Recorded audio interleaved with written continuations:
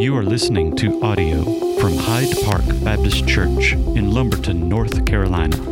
You can join us each Sunday morning at 10:45 Eastern Standard Time at hydepark.online.church. All right, well, let's read together. This is from chapter 2 of Revelation, in verse 12. And the angel of the Lord at Pergamum write this: the words of him who has the sharp two-edged sword. I know where you dwell, where Satan's throne is. Yet you hold fast to my name, and you did not deny my faith, even in the days of Antipas, my faithful witness, who was killed among you, where Satan dwells. But I have a few things against you. You have some there who hold to the teaching of Balaam, who taught Balak to put a stumbling block before the sons of Israel, so that they might eat food sacrificed to idols and practice sexual immorality. So also you have some who hold to the teaching of the Nicolaitans. Therefore repent. If not, I will come to you soon and war against them with the sword of my mouth. He who has an ear, let him hear what the Spirit says to the churches. To the one who conquers, I will give some of the hidden manna, and I will give him a white stone with a new name written on the stone that no one knows except the one who receives it. Let's pray together. God, we thank you so much for your word, the power of your word, the truth of your word, and how your word just cuts to the chase, cuts right to it, challenges us, affirms us, promises your rewards to us. God, we thank you for your word. Today we ask that you'd open our hearts and minds that we could understand what it is you have for us, for our church, and for us individually. And God, we love you. It's in your name we pray. Amen. You can have a seat. Now, if any of you know me any at all, you know that I am an introvert.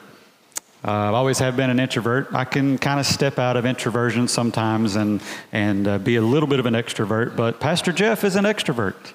So you see the difference, right? He is definitely out there all the time, right? And an introvert is very much kind of inward a lot. Introverts, because of that, we often struggle with things like depression, and we struggle with social anxieties, and we struggle even with self-worth issues. Those struggles are sometimes a result of outward pressure, outward external issues like finances, maybe jobs or peers, or even family issues and the like.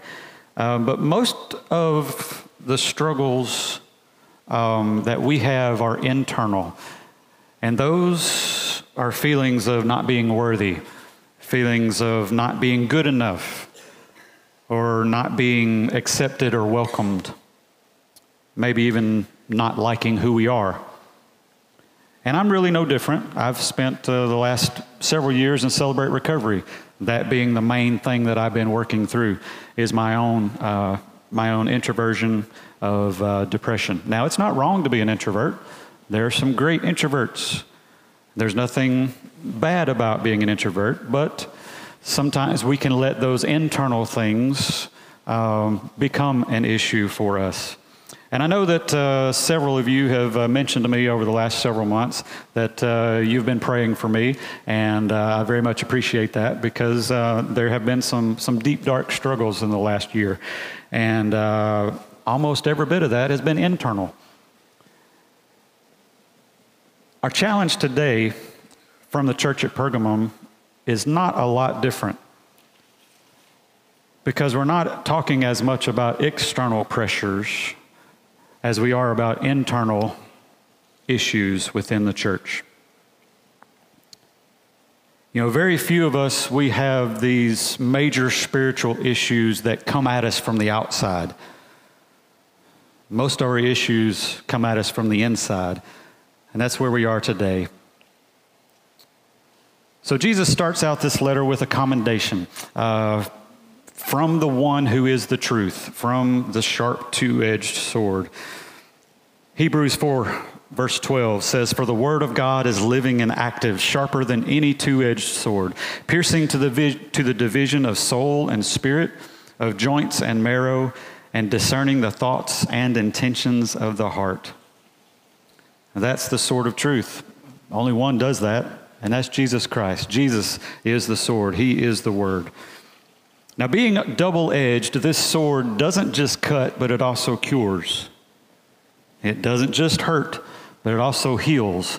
That's one of the beautiful things about this sword of the Spirit, the sword of the Word. And this is none other than Jesus himself, the truth. And one of the things that he tells us here is that I know where you dwell, where Satan's throne is. I know where you dwell. I know where you are. In his omniscience, Jesus knows where you are. He knows what you're dealing with every day, day in, day out, every moment of every day. He knows. Whether it be, peers at school who are jeering at you or maybe even threatening you in some way. Maybe it's coworkers, that are stepping all over you so they can climb the corporate ladder, or maybe backstabbing or that sort of thing. He knows about the political climate that you're living in, whether that be nationwide or even like in your family, where politics become an issue. He knows your family issues.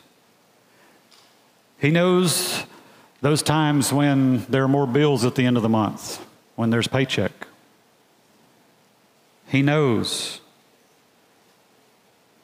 And here, he's showing us that he wants you to know that he knows, so that you can know that you're not alone. In the same way, he wants the church at Pergamum to know you're not alone. I understand. Even though you live in the city where Satan dwells. It's a pretty harsh reality, right? Where Satan dwells.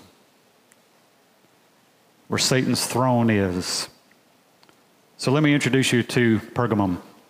Just a few facts about it, I guess.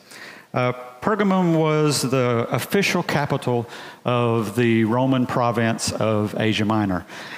Just like in the United States, we have different states, and each state has its own capital. In the Roman Empire, there were different places that were kind of like states. And each one of those had its own capital of sorts. And Pergamum was the capital of Asia Minor in this province. Pergamum was a very important place for many reasons. One thing, it had the second largest library in the world at the time. So a lot of literature there. Alexandria, Egypt had the biggest, and Pergamum was second. Over 200,000 volumes there. Crazy, huge library. It was also a center for a lot of pagan temples. Temples dedicated to Dionysus, Athena, Asclepius, Demeter, and probably several other that I'm pronouncing wrong. But also, one of the biggest ones, and one that was known as one of the great wonders of the ancient world, was the temple to Zeus, which we know from theology, from the history of the world or whatever, that Zeus was known as the god of all gods, right? And so not too much different than like what Paul dealt with in Athens in Acts chapter 17. Remember, there was all these altars to so many different gods, and even to the unknown God. They didn't want to miss anybody. So very similar here, there probably was an altar to just about every possible deity.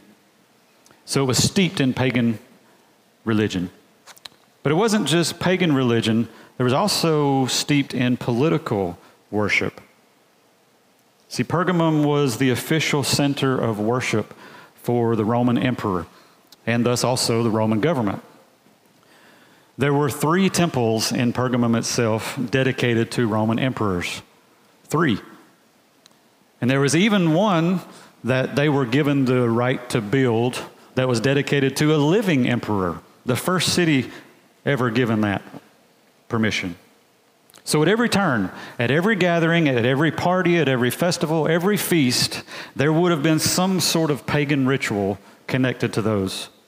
And there certainly would have been some sort of public gathering of worship to any one or all of these deities. And refusing to partake in any of those festivals or feasts, it would have definitely meant withdrawing from a significant portion of social life there in that city in that time. And in many cases, that withdrawal from the public life would also cost you your job, because it would cost you your trades, because there were gods to the different trades. And if you didn't worship those gods, then you don't deserve to have this trade. And so people would lose their jobs and their livelihood and become an outcast overnight by not worshiping these deities. So you can see this place was definitely not hospitable to Christ followers, but Jesus commends them for remaining true to their faith. They maintained their witness, and they were faithful in their confession of Christ is Lord. They were even faithful in the face of some direct persecution. Here it mentions Antipas and the martyrdom of Antipas. Not a lot is known about Antipas. Even there's some discrepancy in the spelling of his name. He possibly could have been the pastor of the church at Pergamum. But there's some church history that says there was an Antipas that was placed inside of a copper bull and burned alive. So we don't know exactly who this Antipas was, but nonetheless, it was a public execution specifically against his faith in Christ. And yet he did not denounce his faith. Likewise, those in Pergamum who were followers of Christ, even in the face of Antipas's death, they did not turn away. And Jesus is affirming them here. He's congratulating them, thanking them for staying faithful. Now, in the two previous letters that we got to the last couple of weeks, Ephesus and Smyrna, there was a renewed challenge to resist the pressures from the outside. There was a reminder to stay firm in the world as it was, because they were struggling with those things, right? But here, Jesus is commending the church at Pergamum for staying faithful in the midst of this external pressure. But David Platt, a theologian, says this: the Church of the Lord Jesus has struggled to understand a valuable lesson throughout her history. Her greatest dangers are almost never from the outside. They're always on the inside. The enemy really is within. Our greatest threats to spiritual health and life are not opposition or even persecution from unbelieving, evil, and wicked men energized by Satan. Rather, it is when we allow in our community of faith spiritual Trojan horses that will sow seeds of destruction given the opportunity. Now, this toxin is easy to identify with a simple word: compromise. Nothing will poison the body of Christ like the poison called compromise. I think David Platt hit the nail on the head. With this idea in mind, Jesus turns immediately from this acclamation to a warning. Even though he's commending them for their faith in the face of external pressures, he's warning them very harshly here about internal compromise. You see, they were a little bit more open-minded. They were a little bit more progressive. They were a little bit more tolerant of things that the world might applaud. And they were beginning to compromise. And Jesus was not pleased. And there are two areas of primary concern shown here: the teachings of Balaam and the teachings of the Nicolaitans. So let's talk about Balaam first. Most people know him for his donkey, right? The only animal besides the serpent in the scripture that speaks. And so Balaam is a pagan, he's a pagan prophet. And he is known for what he blesses is blessed and what he curses is cursed. There was a king at the time, a king of Moab named Balak. Balak was very nervous because the Israelite army had moved into his area, and he knew that they were there to conquer the whole area. And he wanted some sort of advantage over this army because they were much larger than his army. And so he contracts Balaam to come and pronounce a curse over this army so maybe he can have some sort of advantage. He sends his entourage to Balaam. Balaam goes and prays, and the Lord says, don't go. This is not for you. Don't go. So Balaam tells them he's not going to go. This happens a couple times, and eventually he agrees, I'm going to go. I'll go. On the journey back to Balak, that's when we have this encounter that we know so well of Balaam's donkey. Because the Lord puts an angel of the Lord in the way. And the donkey her eyes are open. I don't know why the Bible says it's a her rather than him, but hey, it's okay. That little piece of information, it's funny what the Bible adds in there, right? But she sees this angel of the Lord and who is in the way, and she just stops completely. Balaam is able to get her going again. This happens a second time. She sees the angel of the Lord and stops. And again, it happens a third time. And this time, she is not moving an inch. And Balaam gets so angry, he is ready to kill this donkey. But the Lord opens the donkey's mouth.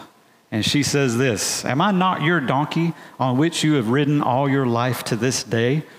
Is it my habit to treat you this way? And Balaam said, no. I find it funny here that he doesn't even comment about the fact that his donkey is talking to him. But he's so angry, he's so frustrated, he's so flustered that all he can say is, no, this is not normal for you to do this to me. And just as he says that, God opens his eyes and he's able to see the angel of the Lord in the pathway. He recognizes his sinfulness. He confesses it. And the angel of the Lord tells him to go ahead and go with Balak. But only speak the words that I tell you to speak. So Balaam gets to Balak. They go up onto this mountain where they can see the armies of the Lord and the armies of the Israelites. And they present offerings there. And Balak is ready to feel and hear this curse coming down from Balaam. But when Balaam opens his mouth, all he can do is utter what the Lord had told him to utter. Praises and blessings over the Israelite army. Obviously, Balak is probably not very happy about that. But this happens 2 or 3 times. Same story. They offer offerings, sacrifices. Balaam utters blessing over the Israelite army. And eventually, Numbers 24, tells us that they go their separate ways. Now, you can find this story in Numbers 22 through 24. But at this point, we think, well, Balaam's doing pretty good. We can almost applaud what he's done here because he's followed God's word. He's done exactly what God's told him to do. Only pronounce what I tell you to pronounce. But this is not the end of the story. You see, in chapter 25, the very next chapter, verse 1 of the very next chapter, immediately we hear this. That the Israelites begin to whore with the daughters of the daughters of Moab. Now, I tried to find a better word. I tried to find a more acceptable word. Even my word processor said you might want to choose a different word because this might be offensive to some. But that's the only word that's appropriate here. The Israelites began to whore with the daughters of Moab. Because that's what they were doing. It wasn't just the sexual impurities here, the immorality here. It was also that the Moab women were calling them to come and celebrate in their feasts, to eat their foods that were offered to their idols. It was immorality and idolatry together. So now what did this have to do with Balaam, though? He already left, right? Well, we hear just a little bit later, Moses tells us over in chapter 31, verse 16, that this plan was Balaam's idea. It doesn't tell us exactly what Balaam might have said, but I propose it might have gone something sort of like this, where Balaam said to Balak, look, I was only doing what the Lord commanded. But I've got an idea for you. Your Moabite women are beautiful.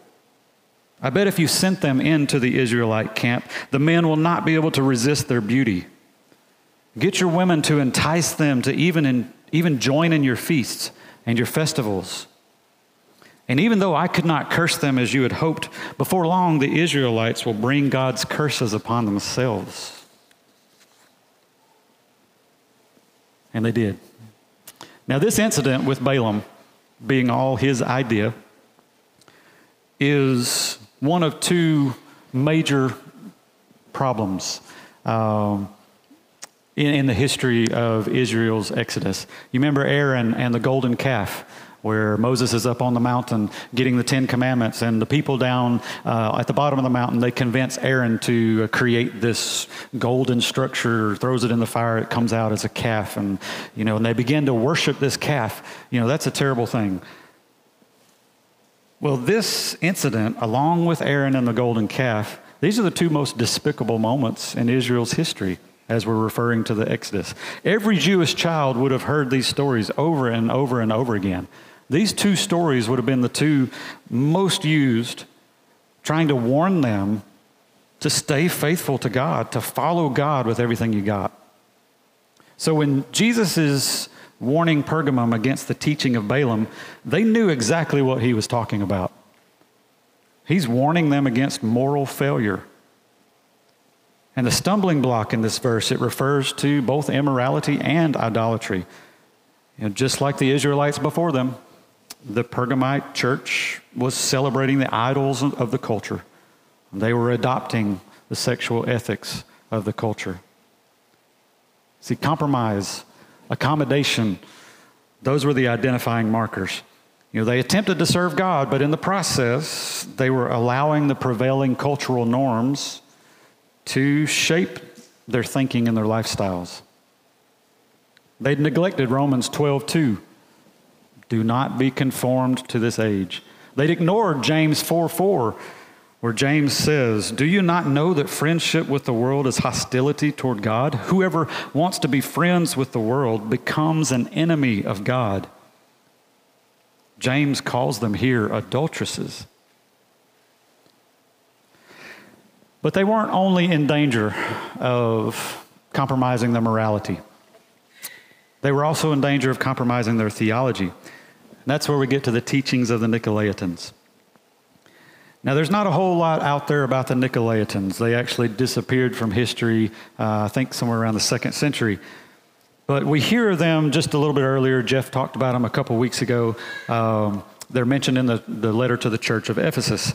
And the Ephesian church was great at rejecting them.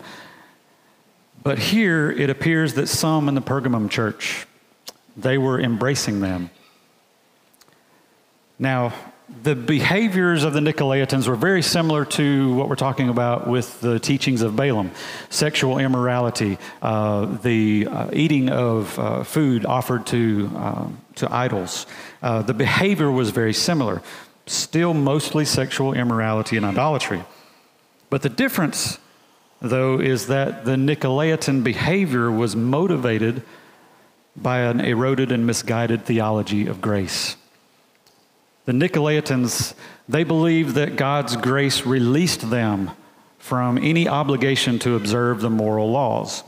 Basically, you could live however you wanted to live as long as you still tried to follow God, still believed in God's grace. God's grace was enough, right? But the danger here is more than just going with the flow. The danger here is believing the flow is going in the right direction. And beyond this, the Nicolaitans, they were known for being very active and passionately and loudly trying to teach others this theology. Does any of this sound like our church today?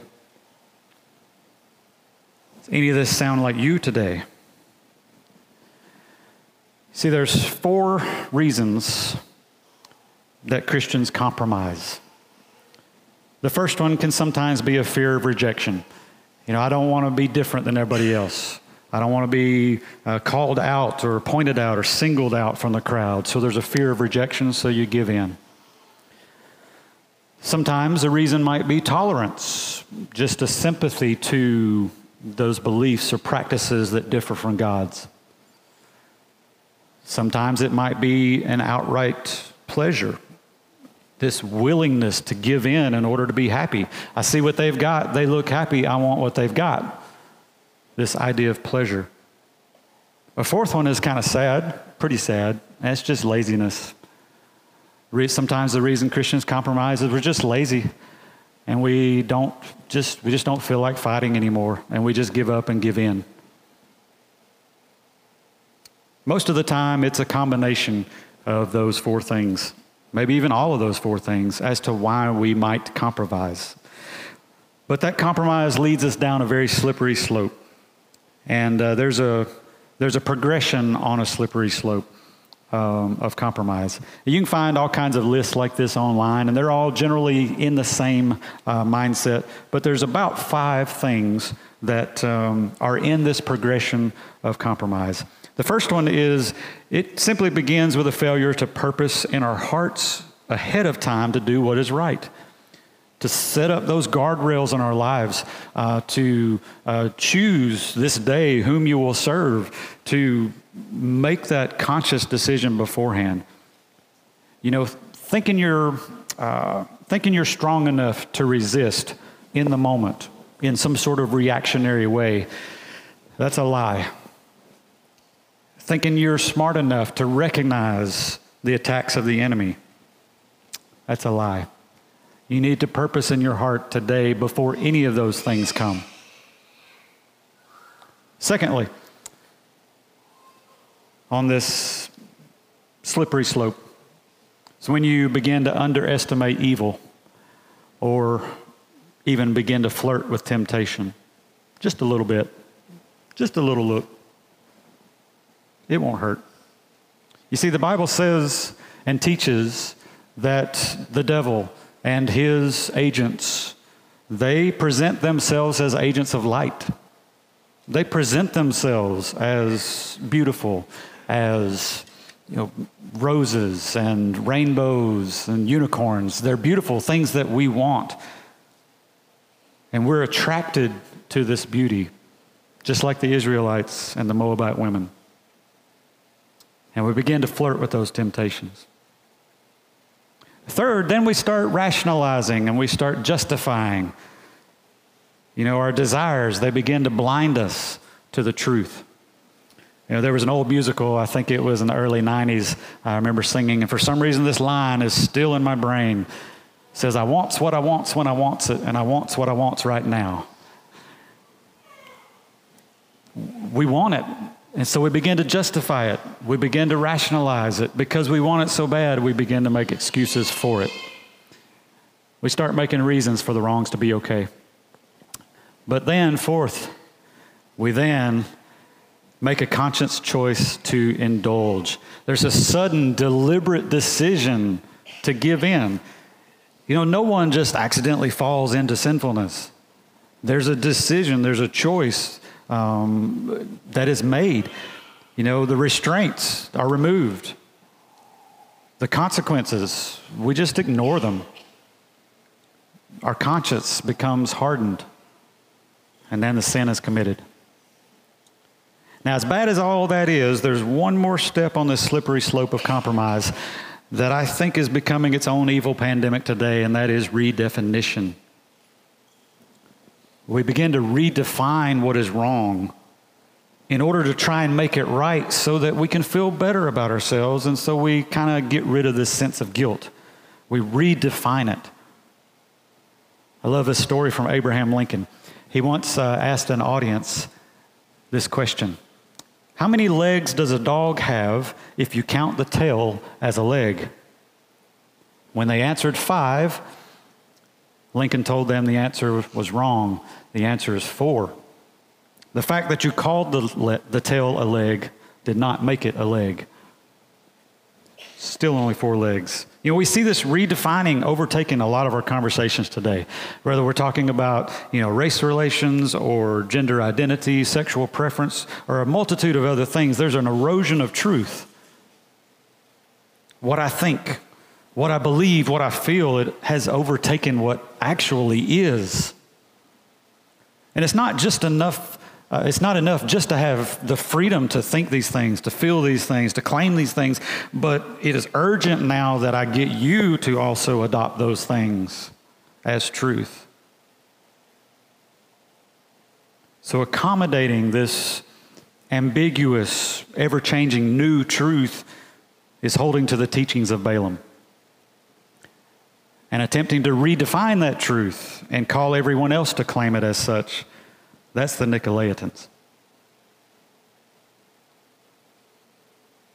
And Jesus' call to the church at Pergamum is the same as this call is today. It's the same as it is to you today.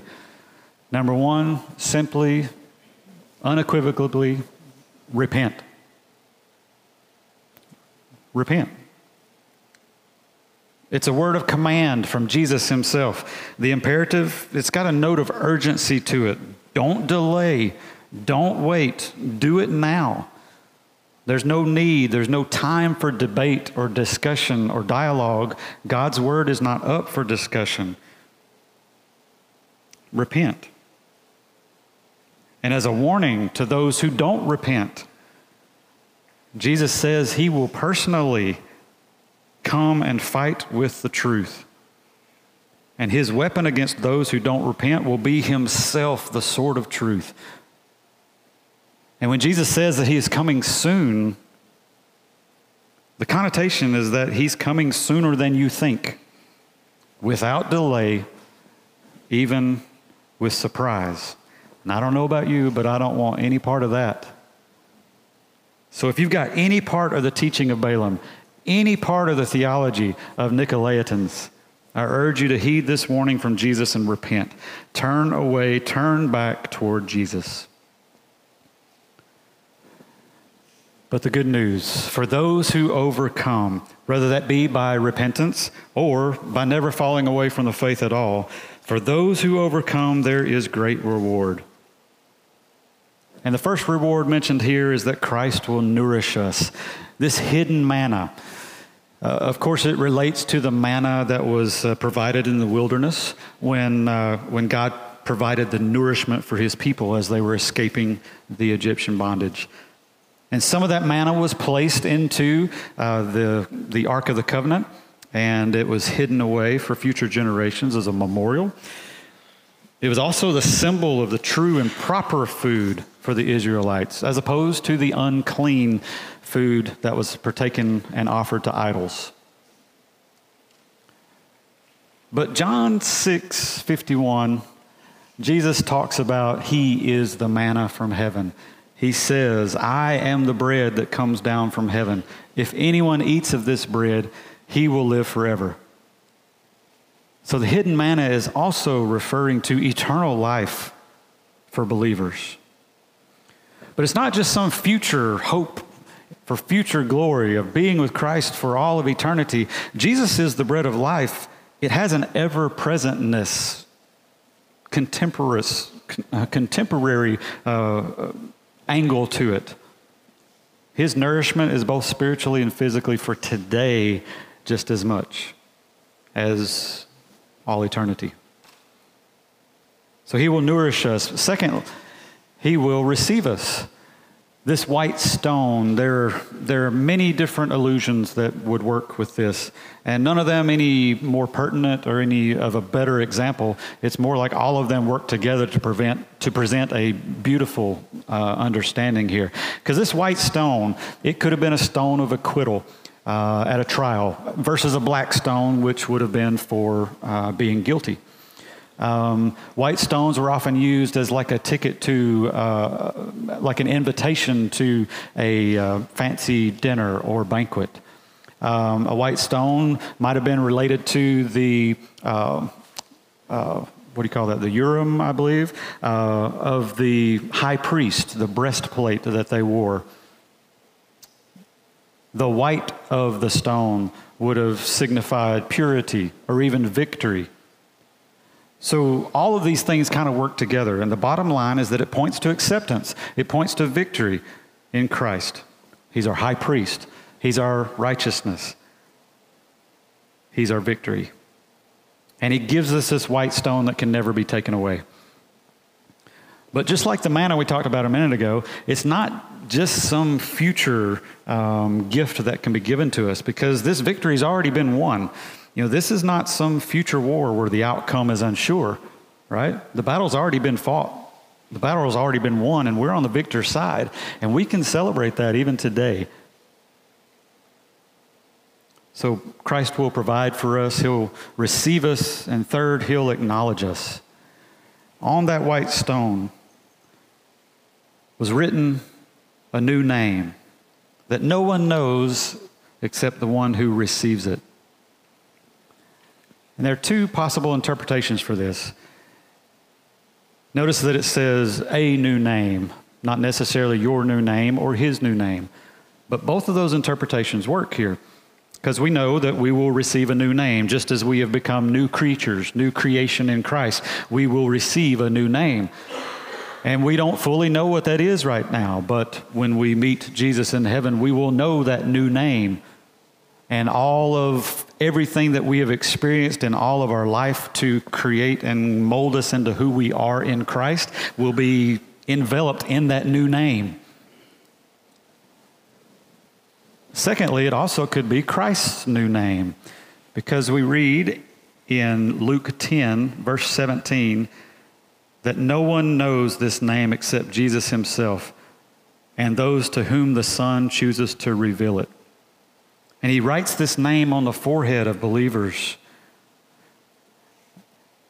And this connotation here is that today in this world, we're looking through a dim picture. We can't fully understand Christ. We can't fully understand all that he is and all that he has done in our lives. But then, on this white stone, we see this new name of his, and we will fully understand who he is and what he's done. So this new name, I don't think needs to be either this or this. I think it's both. I think, and there's several that kind of agree with this, that we really can't know Christ's new name without our new name, because they work together. As he is all that he is, he has molded us in the way he's molded us, and the two work together.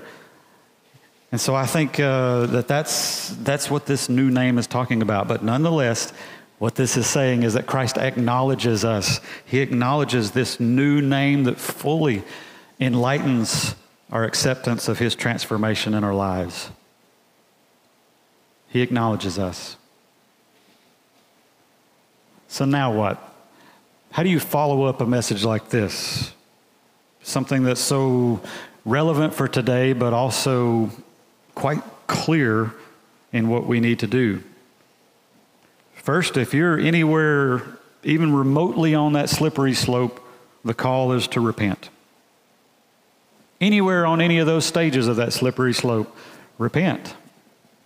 Turn away from whatever those things you're believing are. Those things that don't line up with Scripture. Repent, turn away from those, and turn back towards the truth, the only truth, the all-encompassing truth in Christ alone. Secondly, set in your hearts today, even now, urgently, with the ultimate compulsion that you have to stay firm in the faith. And the only way to do that is to draw near to God. To fill your mind with his truth.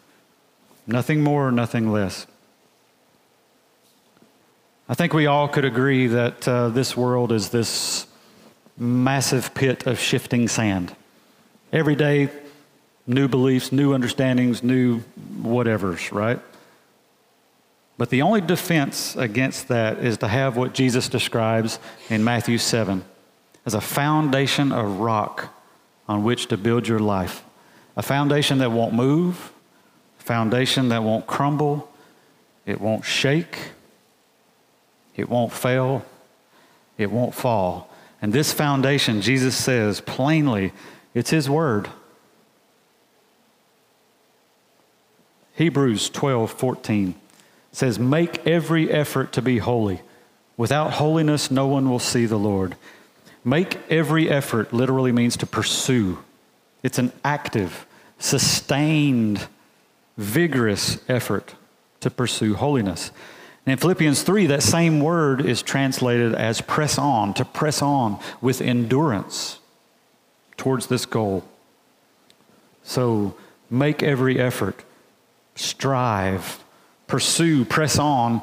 Literally, those words mean persecute. Persecute means to track down in order to harm or destroy. So persecute, vigorously track down and destroy anything that attacks your holiness. And you do that with the Word of God, His truth. This is not a passive Christianity. This is a very active, vigorous, purposeful persecution of anything but the truth in our lives. His truth is the only truth. So you're standing firm on that foundation? Or have you let some casual lies creep in and begin to chip away at that foundation? Are you all too familiar with that slippery slope of compromise? So if so, repent, for the kingdom of God is at hand. Let's pray together. Father, I thank you for your word that so clearly calls us to repentance,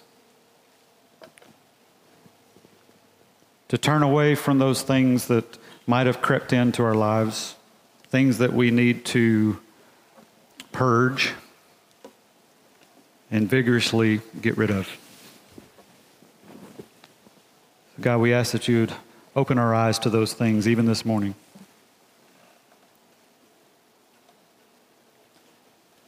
And God, we pray that you'd help us to take your word,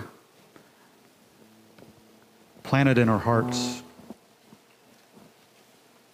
that we would have the tools necessary to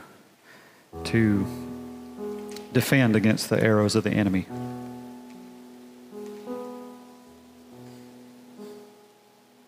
And God, we thank you for the rewards that you promise. Rewards that aren't just for some future enjoyment in eternity, but provision for today.